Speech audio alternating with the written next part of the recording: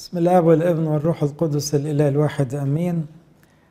جواهر أبائية من عظات القديس كيرلس الكبير في تفسير إنجيل لوقا في لوقا 14 عدد 15.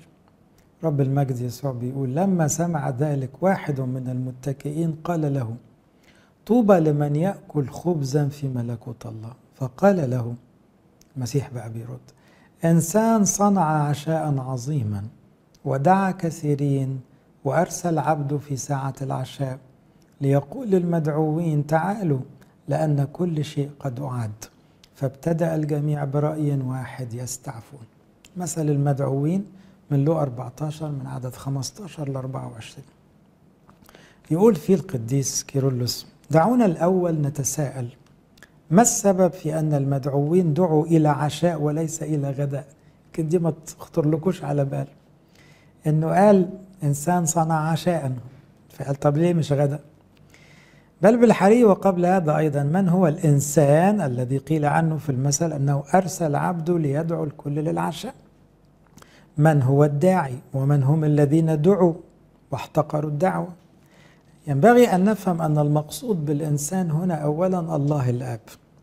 فالتشبيهات قد صيغت لتمثل الحقيقة ولكنها ليست الحقيقة نفسها. حلوة أوي الجملة دي. التشبيهات أو الأمثال اللي بيحكيها المسيح ليست الحقيقة ذاتها، لكنها بتقرب الحياة، بتبسطها، فبتحكي حكاية توصل لنا فكرة. فكأنما الإنسان ده العظيم ده اللي عمل العشوة ده الله الآب، فخالق الكون وأبو المجد صنع عشاء عظيما، أي عيدا لكل العالم تكريما للمسيح. ففي أزمنة هذا العالم الأخيرة ظهر الابن لأجلنا، وفي ذلك الوقت عانى الموت لأجلنا تجسد الفداء، وأعطانا جسده لنأكله لأنه هو الخبز الذي من السماء الواهب حياة للعالم. ونحو المساء أيضا وعلى ضوء السرج كان يذبح الخروف. خلي بالكم المسيح ذبح مساء، مات على الخشبة بعد الظهر، وكان ذبيحة الفصح في المساء. فهنا من هنا جت كلمة العشاء، عشان كده نسميه العشاء الرباني مش الغداء الرباني. فهنا كأن المثل بيحكي تدبير الخلاص، كأنما هذا الإنسان الذي دعا المدعوين إلى العشاء، فالعشاء هو جسد المسيح ودم. ولسبب معقول نقول أن الدعوة التي بواسطة المسيح تدعى عشاء.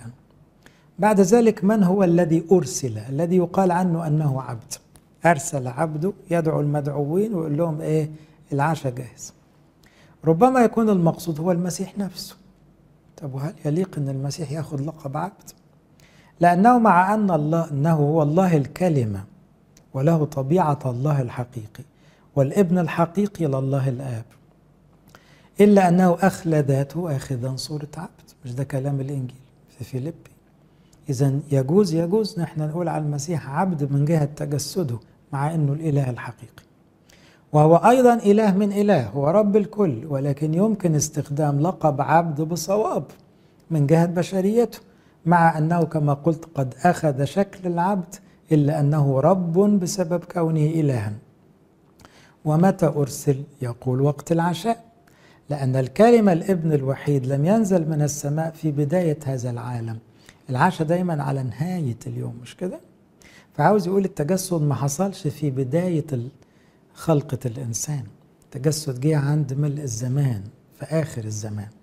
فبيقول لأن الكلمة الابن الوحيد لم ينزل من السماء في بداية هذا العالم ليصير في الهيئة مثلنا، بل بالحري نزل عندما أراد الكلي القدرة نفسه ذلك، أي في هذه الأزمنة الأخيرة. احنا في آخر الأيام، لأن التجسد آخر مراحل التاريخ كما سبق أن قلنا أيضا منذ قليل.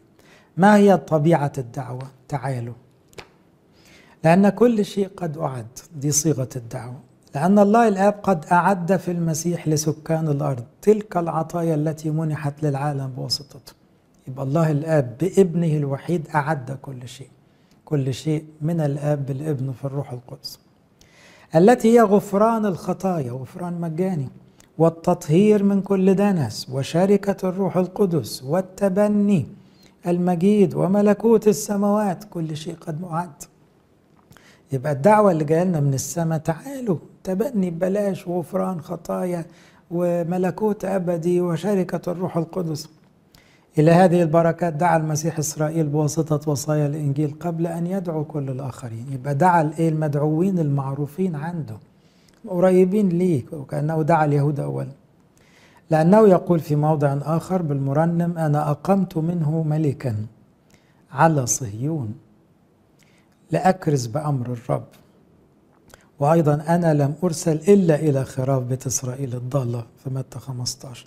إذن إلى خاصته جاء. فالرسالة أولا ذهبت للمدعوين المقربين اللي كلهم استعفوا واحتقروا الدعوة، اليهود.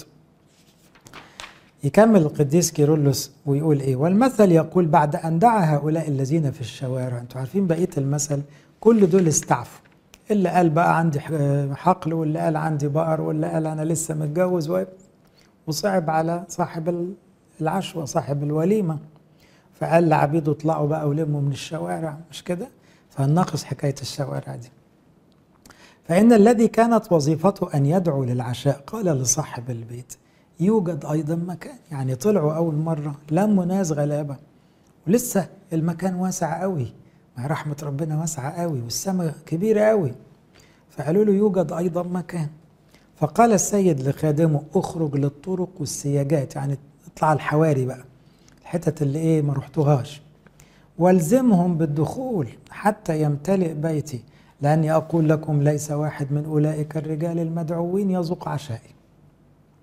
أرجوكم أن تلاحظوا هنا دعوة الأمم بالإيمان بعد أن دخل الإسرائيليين. يعني الدعوة جت على مرتين، الأولانيين خالص رفضوا الدعوة، وبعدين طلعوا جابوا من الشوارع العامة، فدخل شوية اللي هي بداية قبول اليهود للمسيح، أباء الرسل والجيل الأولاني من اليهود المتنصرين. لكن الدعوة وسعت قوي لما طلعت للسياجات والحواري بقى، دي الأمم. فبيقول: كان الأمم في الزمان القديم لهم ذهن غير مثقف، سذج في الفهم، كانوا خارج المدينة، العشوائيات بقى، الحاجات اللي منسية خالص دي راح لها خدام الله، كما لو كانوا يعيشون في إباحية ويشابهون البهايم أكثر من البشر، ويستخدمون العقل قليلا. ده بيتكلم عن الأمم اللي عاشوا في الوثنية غرباء تماما عن معرفة الله. راحت لهم الرسالة، الدعوة وصلت لهم، مش بس اليهود المتعقلين اللي تابوا، لا، راحت كمان للناس الوثنيين اللي ما يعرفوش حاجة. فالداعي إلى العشاء أرسل إلى الطرق خارج المدينة وإلى السياجات في الحقول، يعني الأماكن بقى اللي ما كانش حد بيروحها دي. بل بالأكثر من هذا، أمر الذي أرسلوا لا أن يدعوهم بل ويلزمهم، يعني بيشدهم شد كده، عشان دول مكسوفين خالص ودول حاسين بجهل فظيع. إن الإيمان بالنسبة لجميع الناس هو فعل إرادي، عشان ما حدش ياخد كلمة يلزمهم يبقى الإرادة البشرية اتلغت، لا، لكن هم الناس دي عاوزة تشجيع أكتر من غيرها، لأنها مستكترة قوي على نفسها معرفة الله والخلاص الأبدي والبنوة لله، كلام كبير عليها قوي.